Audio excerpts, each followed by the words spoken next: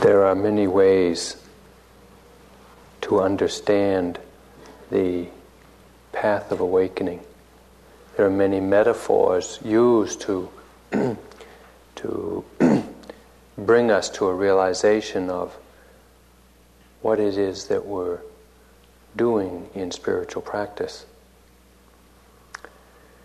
And so too in the Buddha's teachings there are many ways of understanding just what it is that we're doing here. But in all of these metaphors, in all of these ways of understanding, there is the reality behind it. And what is actually happening over the course of one's walking a spiritual path is the gradual realization of our condition at this moment in time, and an understanding that the mind can develop, the mind can be enhanced, the mind can be enlightened to bring lightness into the mind. The Abhidhamma, or the Buddhist psychology, has an understanding that the unawakened mind has within it, or is composed of, a number of factors of mind. Mental factors that go into and make up each moment of our experience.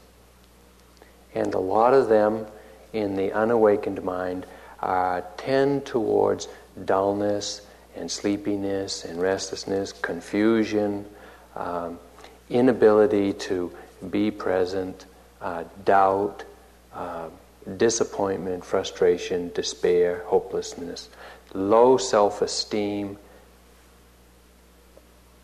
a very unbright, unawakened mind. And the way the Buddhist Abhidhamma, Buddhist psychology understands the path of practice is that we gradually replace those factors of mind with their opposites, or with factors of mind that oppose them, so that sleepiness or dullness of mind is opposed by energy, clarity of mind. Doubt or confusion is opposed or overcome by faith or confidence. And the path of practice is seen as one of developing these positive and enhancing qualities of mind. There are many different mental factors, or many different attributes or qualities to the mind. And we know them, we meet them every day. And sitting here today, we come in closer contact with them. As I've mentioned, there are the famous 5 hindrances or obstructions to a clear mind. Sleepiness or dullness, doubt, and wavering in our ability to proceed with confidence. Restlessness, or an agitated state of mind that cannot come into and stay with the present experience, obstructs the mind from clearly being and seeing what's happening now. Or strong aversion, dislike, or wanting to get away from experience, particularly unpleasant experience, whether it's unpleasant mental or unpleasant physical experience. If we react to it strongly with aversion, we no longer see that experience clearly. Our mind is obstructed, unbright, unclear. And the same with desire. When a pleasurable experience is noticed, or when we have a pleasurable experience, maybe it was the tofu pops at dinner time. Maybe you really like tofu pops.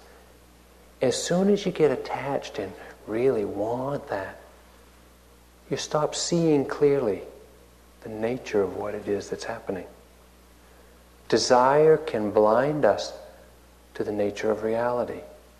And so we gradually and persistently and with great energy, as we come to notice the qualities of our mind that are darkening and hindering and obstructing clarity of vision, we gradually replace them moment after moment. And it's a very meticulous and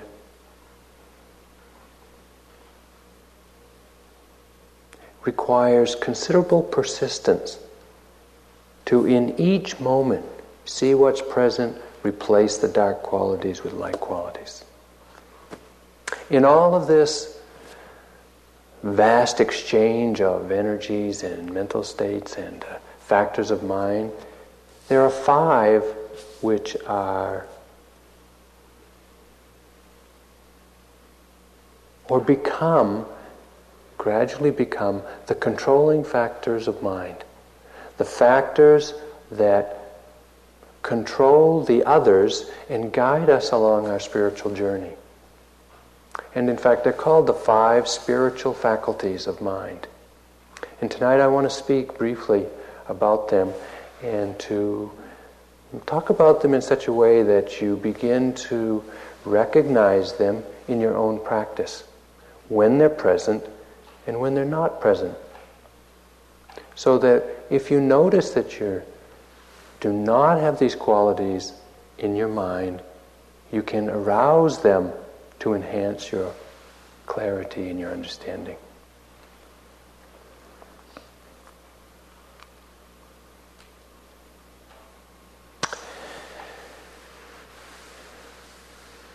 These 5 factors of mind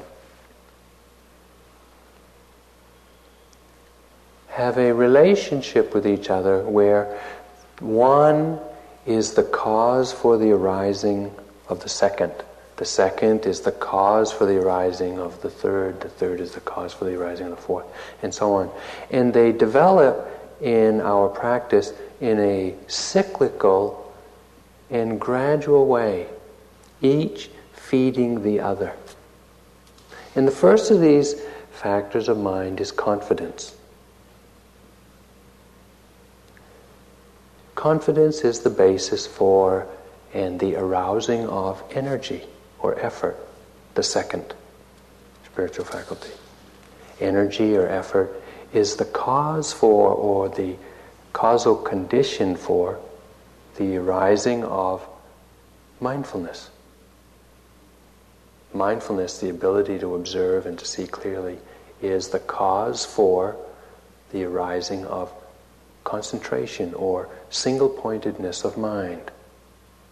And when the mind is single-pointed and focused, we see into our experience more deeply, thereby gaining more knowledge or wisdom, the 5th of the spiritual faculties. Confidence, energy, mindfulness, concentration, and wisdom. So I'll speak about each one a little bit. Confidence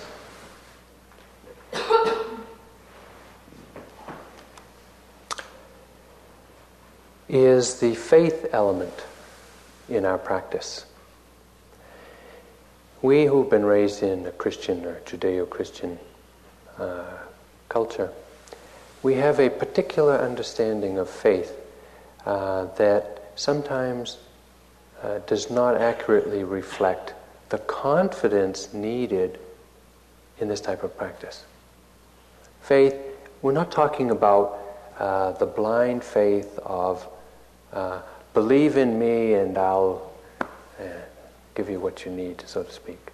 It's not that type of faith that we need. What we need is a confidence in ourself, a confidence in our teacher, a confidence in the actual practice that we're doing. And that confidence needs to be based on our experience. not based on willy-nilly pie in the sky, but it needs to be based on what we have directly experienced in our own life. And so we can't have, at the beginning of our practice, great confidence in something that we haven't experienced. We start with just a little inkling of, well, maybe this is so. Maybe I have some sense that this might be a useful practice. Or this teacher might be someone who seems to know what he or she is talking about. And I feel myself, well, I have some confidence that I can do the practice. We don't know yet because we haven't practiced to such a degree that we feel fulfilled. But with a little bit of confidence, we can begin to practice. When we have that little bit of confidence, it begins to settle the mind down. We live in America where spiritual practices are as numerous as different kinds of cars. You can go shopping for a different spiritual practice each week, if you like. And it's hard to know, and the mind gets quite agitated when it's in shopping mode, not having really any idea just which practice is going to do it for us. Maybe a little bit of Dzogchen, maybe a little bit of Vipassana, maybe a little shamanistic studies, and a little workshop here and a weekend there. The mind gets very agitated, very confused. But when we have investigated and looked closely into what each practice or each technique is talking about, and we come to some understanding of it, if we can have some confidence in one of them, the mind begins to settle down. Confidence or faith has that characteristic of settling the mind from some of its agitation. So that when we have this little bit of confidence, the mind begins to get clear just from the settledness. Clarity of mind, direct result, or initial clarity of mind, direct result from some confidence. Another function of confidence is that when we have confidence in our practice or in a technique or in a teacher, then it can serve as the foundation for continued interest in that practice, in that teacher, in our own development. And without that confidence, we cannot sustain our interest. We're here today, gone tomorrow. Without confidence that this practice, this teacher, this path, or I myself can make that effort, have confidence. And so this confidence is really an essential initial ingredient to walking the spiritual path.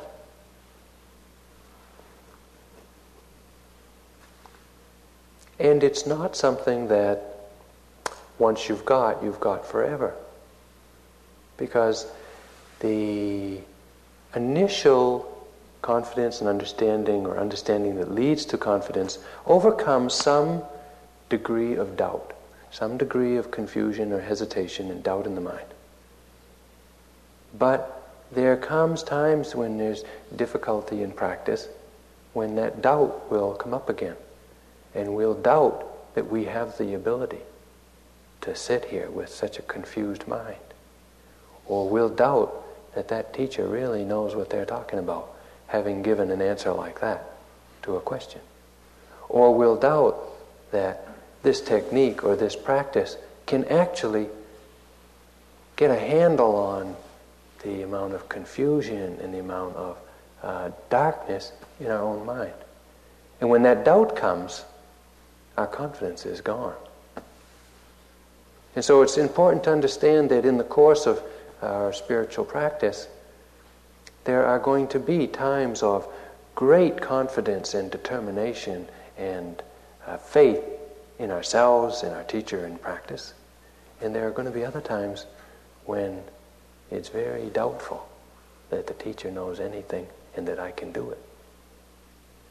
When we understand that, then we don't get so strung out and so moved and affected emotionally by the presence or absence of confidence.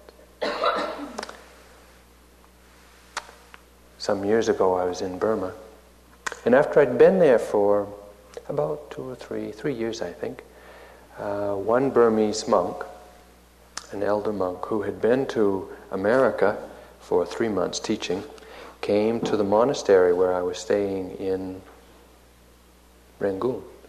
And he heard that I was there, that there was an American monk staying in the monastery, so he sent someone and asked if I would come see him. So I went to see him, and he didn't speak very much English, I didn't speak very much Burmese, and we had a very poor translator. But we could communicate a little bit.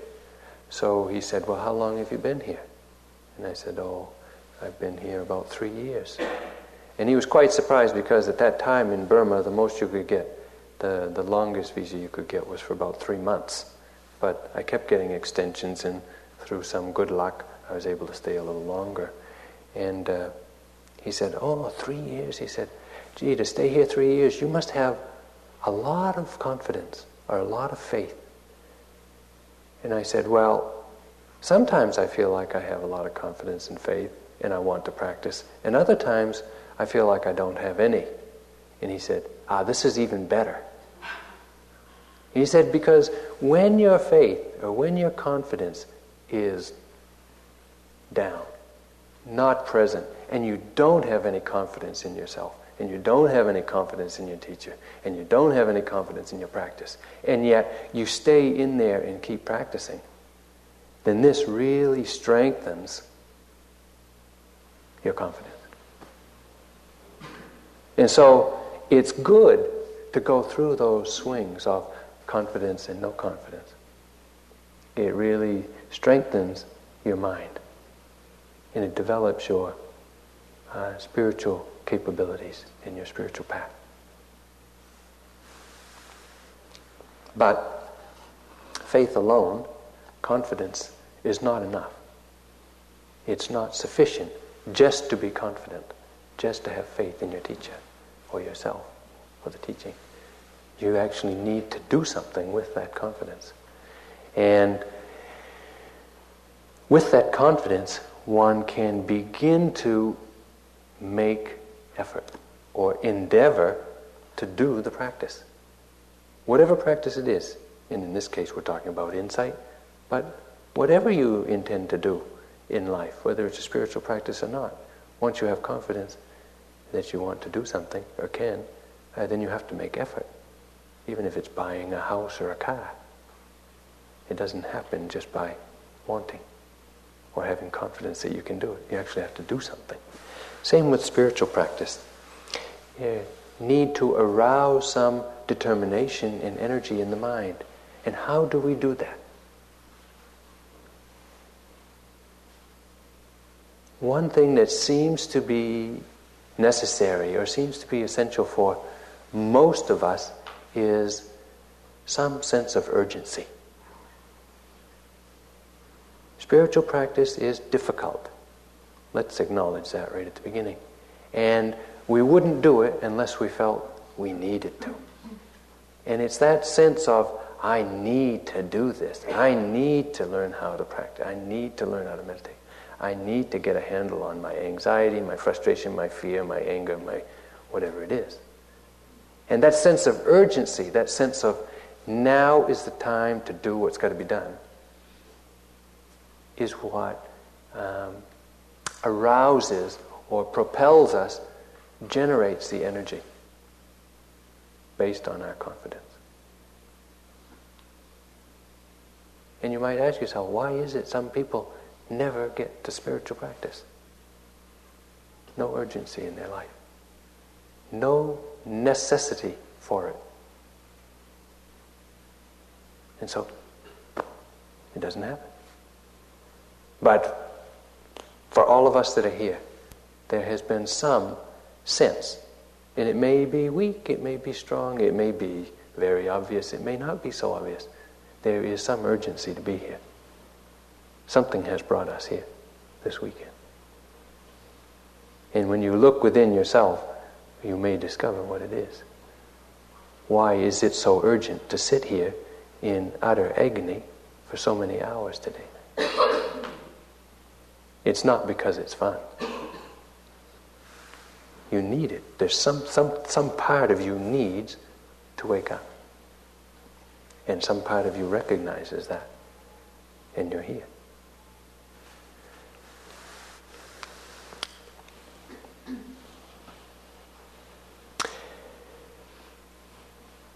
Energy, effort, making the endeavor is a really tricky subject to talk about in meditation practice, because we in America are great strivers. We decide what we want and then we go get it. Whether it's a degree, a car, or material goods, or knowledge of some sort, or whatever it is. We are great strivers. We have really learned how to harness our willpower to get results.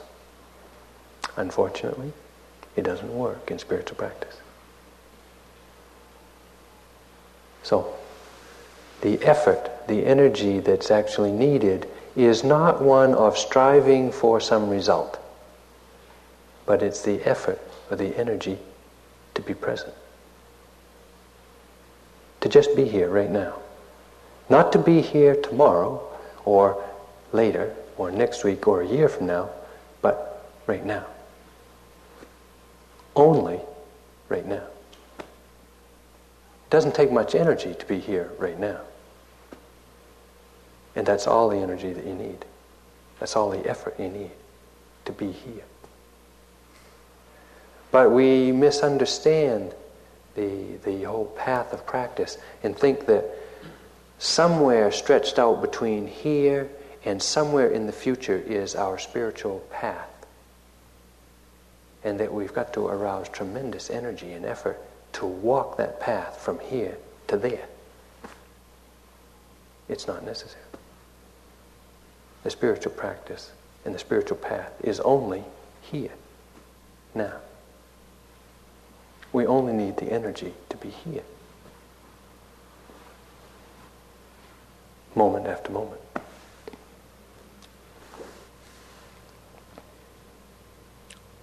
So the real key to the energy or the effort necessary for spiritual practice is not how much and what quantity, so much as it is what balance of mind is necessary to just be here. To just, if you're feeling sleepy, it's a little bit of energy to overcome sleepiness. If you're feeling restless, it's a little too much energy and you need to back off a little bit. So it's the balance of energy that we're really playing with, the balance of our effort. It's the direction, it's where we apply our effort and our energy that really matters in spiritual practice.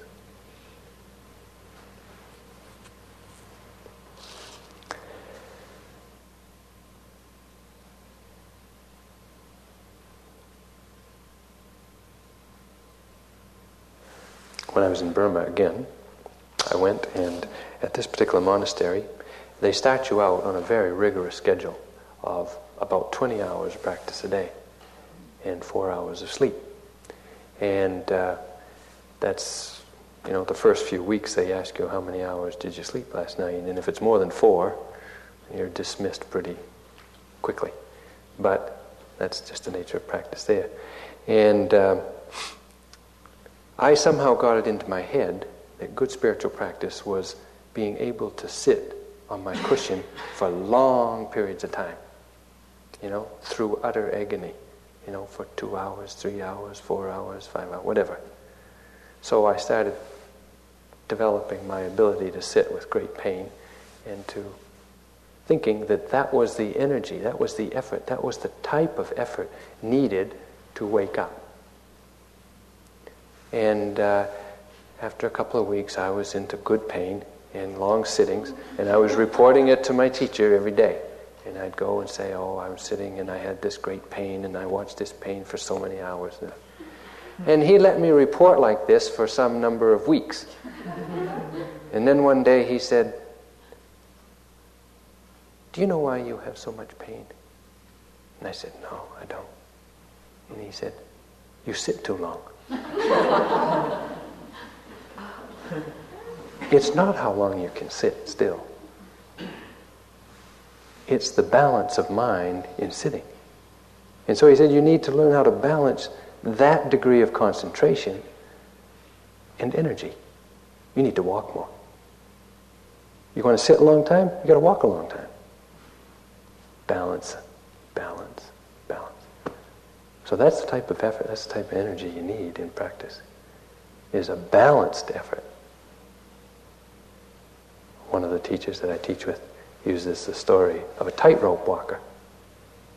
How much energy does a tightrope walker need walking across the tightrope? Well, needs quite a lot, but needs it in a very balanced way. It's not so much energy, but it's the delicacy of the balance of your energy.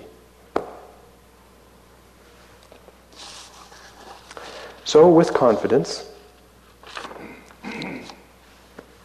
in ourselves, in our teacher, in our practice, technique, whatever it is, then we're willing, with a sense of urgency, to make some effort, to make some attempt at waking up, being present with this moment's experience. And what happens when we do that? As we develop the energy, as we get a sense of urgency and we develop some mental power, some mental energy to be present, we begin to notice, well, what's happening? And in the sitting, we focus our attention, or we turn our attention to the breath. In the walking, we turn our attention to the movement of the legs, and we begin to see what's actually happening. We begin to focus, we try to connect our attention to the breath. The in-breath, the rising and falling of the abdomen, the in-breath, out-breath of the nostrils. We begin to see, the mind begins to notice. We begin to observe what's actually happening. That ability to see, that ability of the mind to see experience, for the mind to know and observe, is mindfulness. The third of the spiritual faculties.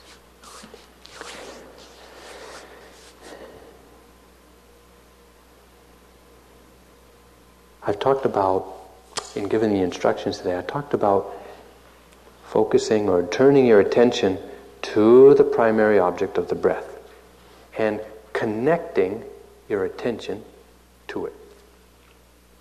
That connecting is very important, because if we don't actually connect our attention to the experience, we'll never know it. And not only do we need to connect our attention, we need to sustain our attention. So connecting and sustaining our attention to the meditation object, that movement of the belly, that sensations at the tip of the nostrils, is essential for clear seeing, for observing what's actually happening.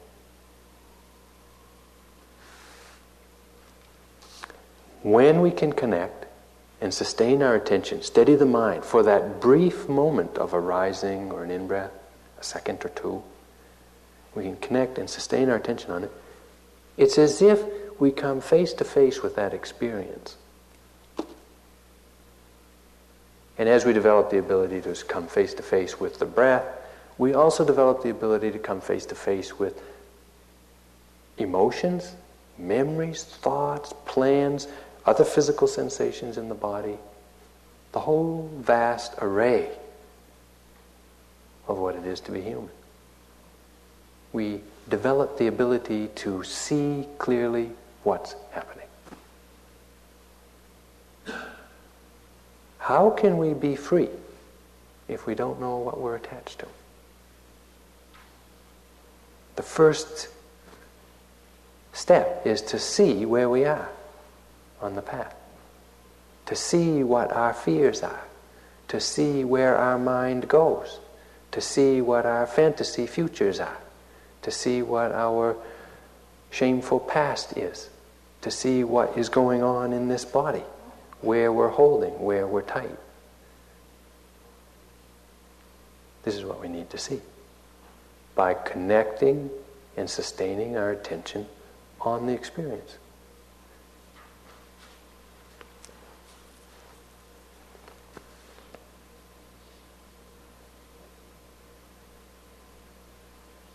It happens to all of us.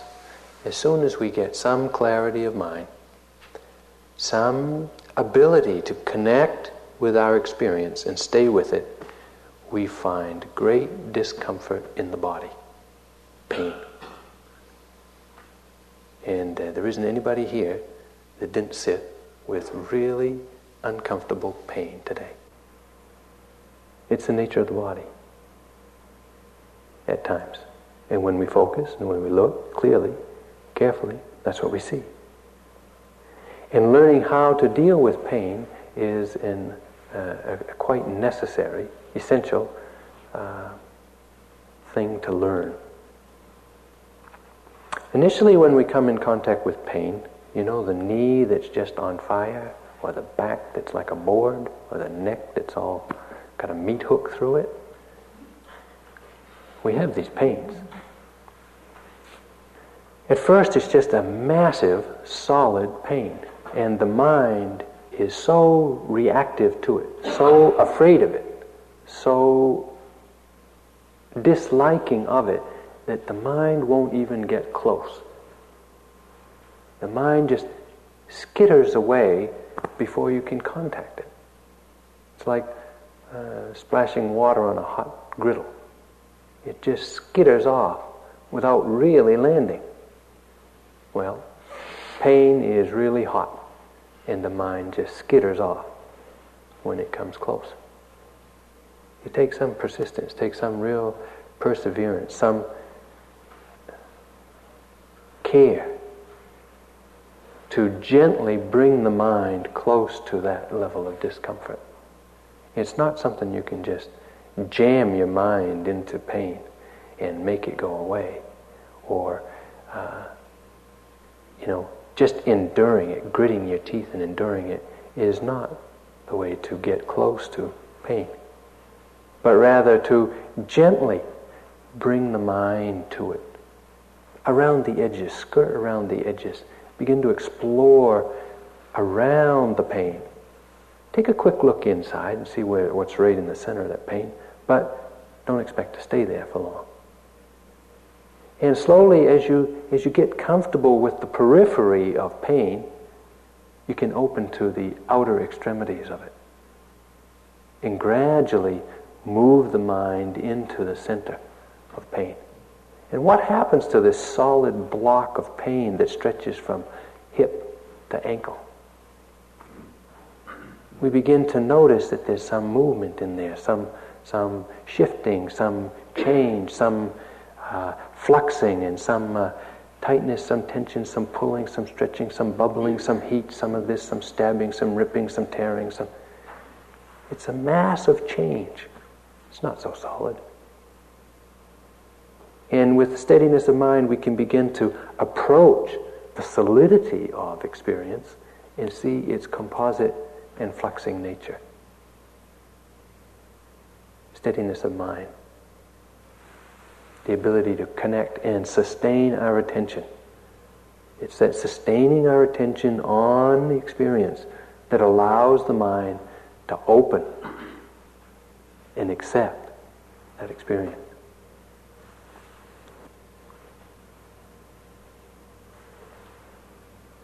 So what is it that we learn to observe, that we are mindful of? It is said in the text, and the Buddha taught, that there are 4 foundations for mindfulness. 4 things, 4 experience that mindfulness rests on. The first of these is what we use as the primary object. It's our body.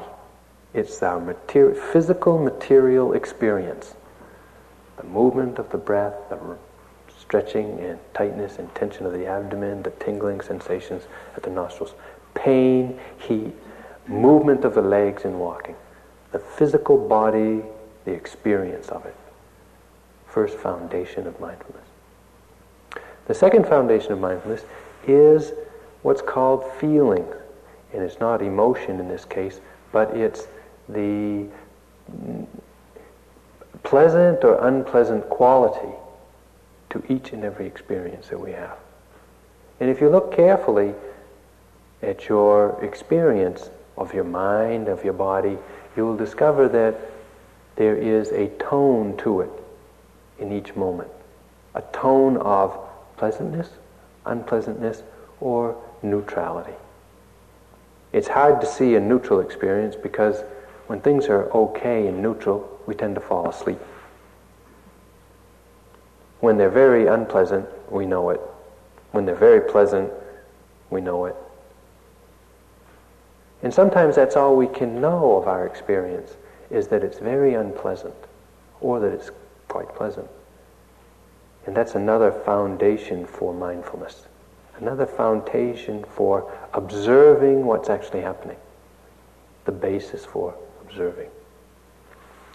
So the body or physical material experience, feelings. The third is consciousness itself. The nature of the mind to think. And who hasn't been thinking today? Into the past, remembering, into the future, planning, into fantasies, fantasizing. It's the nature of the mind to keep really busy. And when we begin to pay attention, as we do today, we begin to discover that the mind is rarely home. It's on the go all the time. Those thoughts, those fantasies, those futures, those memories are all the foundation for mindfulness. We can learn to observe them happening without buying in. We can train ourselves to know planning is happening, remembering is happening, fantasizing happening, without getting caught in the story of that particular memory, that particular fantasy, that particular plan. Training the mind to observe what's happening rather than indulging in what's happening. So consciousness is the third foundation for mindfulness. And the fourth is the contents of mind or mental states. These we more commonly know as the hindrances, the factors of enlightenment, the emotions that we have.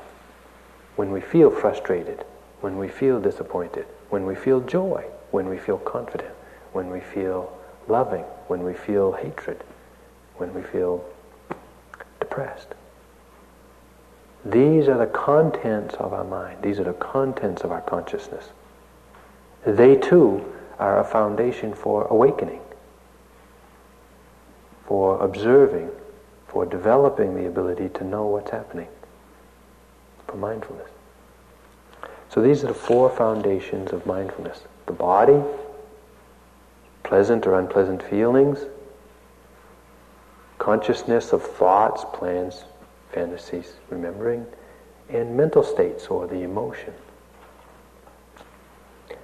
As we develop the ability to know our experience, to observe it, and to recognize it, to see it, as we develop the ability to extend the continuity of attention from one moment to the next, to the next, to the next, rising to falling, to rising to falling, to thinking, to planning, to the knee pain, back to the back, back to the abdomen, back to the breath, rising, falling.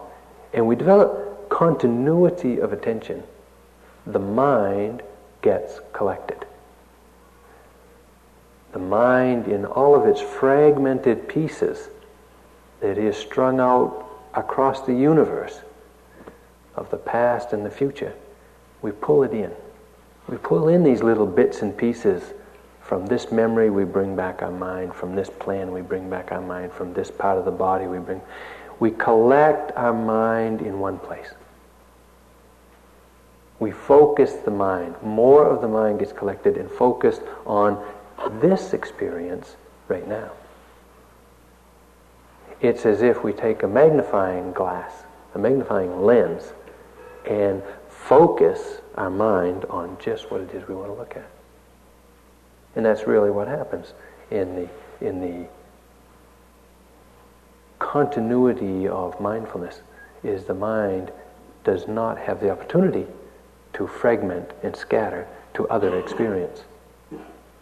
It stays together, comes together, collects. This is the one-pointedness of mind. It can only come about when we are mindful or observing with some continuity. The mind becomes concentrated. When the mind is concentrated, when we look at something through a magnifying lens, we see more detail of what it is we're looking at. When the mind becomes concentrated, whatever it is we look at, we see more clearly. We see more details. We gain more knowledge. So if I hold up my hand here and say, well, what do you see? You see a hand. And if you come closer and you look again, you can see 4 or 5 fingers. And if you get even closer, you can see all the knuckles. And if you get really close, you can see the prints, the fingerprints, and the lines. And if you get really close, you might be able to see the pores. And if you use a magnifying lens, you can even see closer than that. More knowledge about the same experience. Concentration is like putting on glasses to see what's already there. We've lived our life for 20, 30, 40, 50, 60 years. We've been breathing every day of our life. And have we really noticed it yet? Did you notice something about your breath today that you never noticed before? Or as we practice into the night and tomorrow, you may begin to discover experiences in the body, experiences in the mind that you never noticed before. It's not that they haven't been happening. They've been happening. But the mind has not been powerful enough to see them. When the mind gets concentrated, we see more clearly. We see more deeply. We gain more knowledge, more wisdom, more understanding.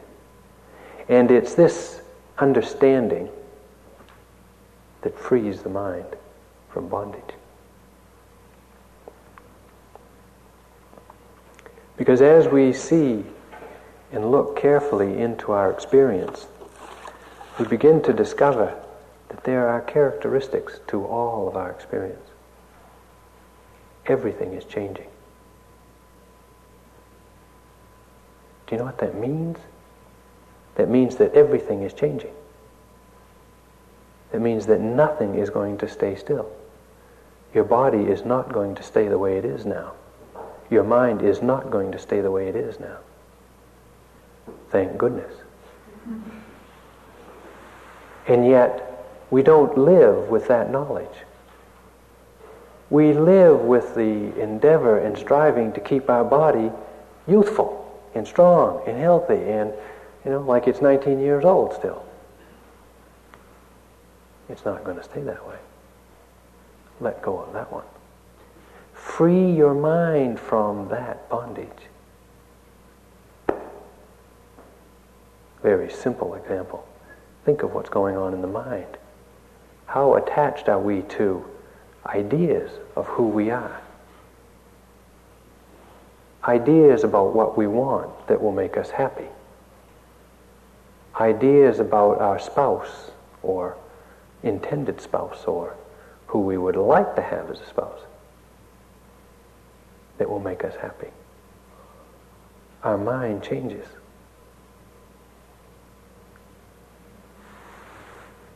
We can know this intellectually, can't we? Everything changes. Why get attached? Why get stuck on something that's going to change anyway? We know this intellectually, but we can't let go. We can't live with that knowledge until we experience it directly. This practice takes you to that experience. Direct experience of the change of all phenomena. When you see that, it's not a struggle to let go. You see that you can't hold on anyway. Seeing into the nature of impermanence is a major step in spiritual practice. One which insight practice can take you to.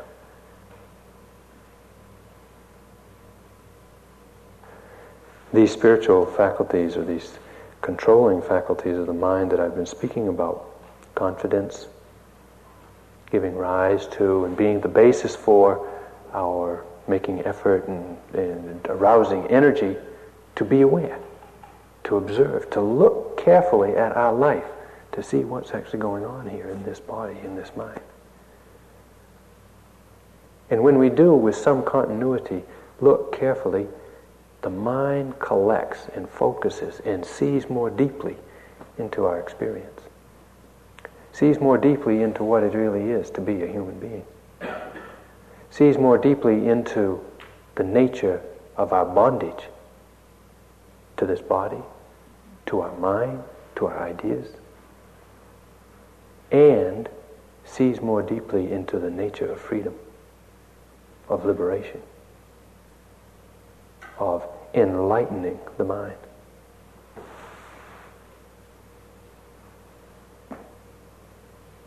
This practice is not insignificant. And an appreciation of the profundity of the Buddha's teaching of guiding the mind into itself to free itself from bondage. And just getting an appreciation for the profundity of that is worth your effort.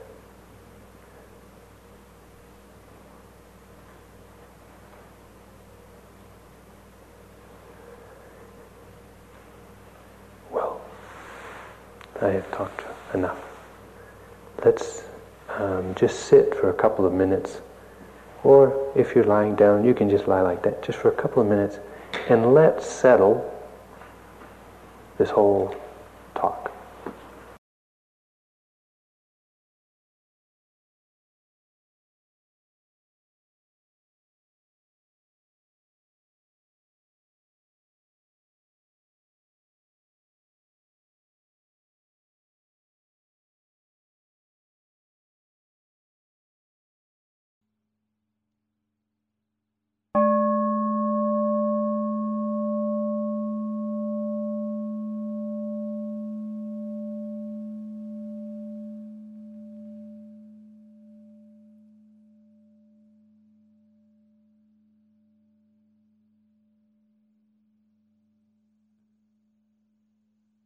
This talk was given by Steve Armstrong at Insight Meditation Society on March 6, 1993. It is an offering of the Dharma Seed Audio Archive.